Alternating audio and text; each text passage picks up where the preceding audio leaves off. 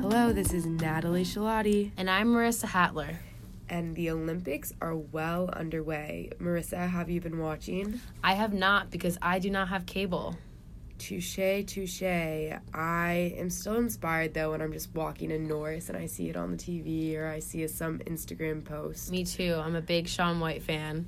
So, since the Olympics are going on, we decided to sit down and talk to Valerie Grust, a Northwestern sophomore who participated in the 2016 Summer Olympics for swimming.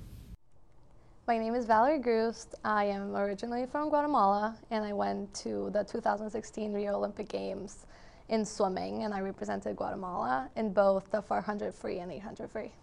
It was a rough journey, definitely a lifetime of effort and sacrifice, definitely, to get to the Olympics. Really different, I guess, for every single person there, but definitely for me, I suffered from abuse from a really close family member, so that made it really hard. I think I still haven't fully realized that I was at the Olympics. 2016 was a crazy year for me. It was the year I graduated high school. It was the year I started at Northwestern. And it was definitely doing the leap from qualifying to the Olympics and having all the media. Definitely you're a 16, 17-year-old and you have literally a whole country in your shoulders. And it's crazy how everything changes from one moment to the next. I mean, I qualified for Rio, then I was still trying to finish school and still trying to be a normal person, and having all this attention and all this pressure on top of you. I guess I never really fully realized what it was, especially I was still linked to my abuser, which was what made it really difficult. And I mean, I was never really myself. I mean, I think this is the first interview that I actually say, what was it like? Because definitely my whole life it was staged. And what I had to say in every interview, even the day I qualified for the Olympics was a rough day. Everyone just told me, why weren't you happy? You didn't look happy qualifying.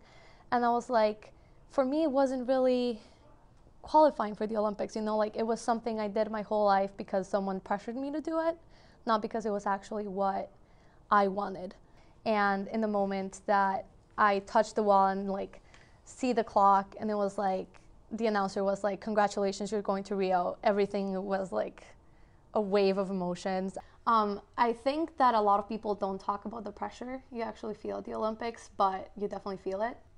I guess the biggest pressure you feel at the Olympics is having the whole world watching you. I remember almost all of my interviews before the Olympics and at the Olympics, it was, how do you feel that 15 million people are watching you right now? And it was definitely not only the pressure you put on yourself, the pressure you have from the people close to you, but definitely having that extra pressure of having an entire country in your shoulders is definitely nerve-wracking, definitely nerve-wracking. And to the day, I always feel I don't know, I was at the Olympics, I was there. I mean, I try to soak in every single moment, but now looking back, I don't know if I actually enjoyed my Olympic experience. As a spectator, it's completely different. I mean, I've been binge watching figure skating for the last couple days. It's totally different now that you think about it, just watching it than actually being there. You hear the commentators, and I really like how they put it because they give a little bit of their story too. So I don't know, I definitely enjoy watching the Olympics. It's definitely, I have been thinking a lot about my experience too, now that this is going on, but I'm pretty sure everyone's feeling the same thing. You just feel overwhelmed and excited and proud of yourself, definitely. I guess a lot of athletes have different expectations for themselves. I can't speak for anyone, but I'm pretty sure they're having a good time. I mean, it's that moment in your life where you've reached the top of your athletic career, and I think the most important part of it is that no one can take it away from you. After spending time with a world-renowned athlete, Natalie and I decided to sign up for a 10K. Woohoo! Go us! So next we headed over to Norris to talk to students to ask what they were watching and how they stay as fit as an Olympian. Kelly Davis, Environmental Engineering sophomore. My name is Gibran Wiriawan, or Gibbs. I'm a sophomore here at Northwestern, and I'm a double major in astrophysics and RTVF and a minor in music. Sarah Lowe. I'm a sophomore and I'm studying communication studies. What has been your favorite Olympic winter sport to watch?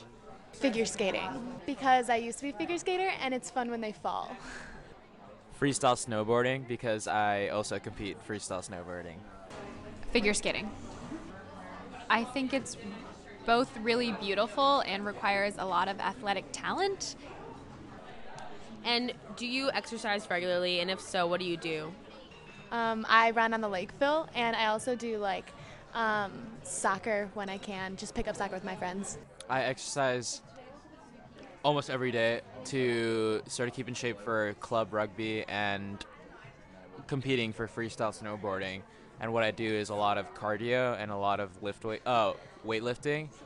Yeah, I do. I go to the gym every other day and I run a mile and then elliptical for about 20 minutes and then do light, like abs and stuff. Thanks so much for listening. Have a great week 7, and don't forget to subscribe. Bye.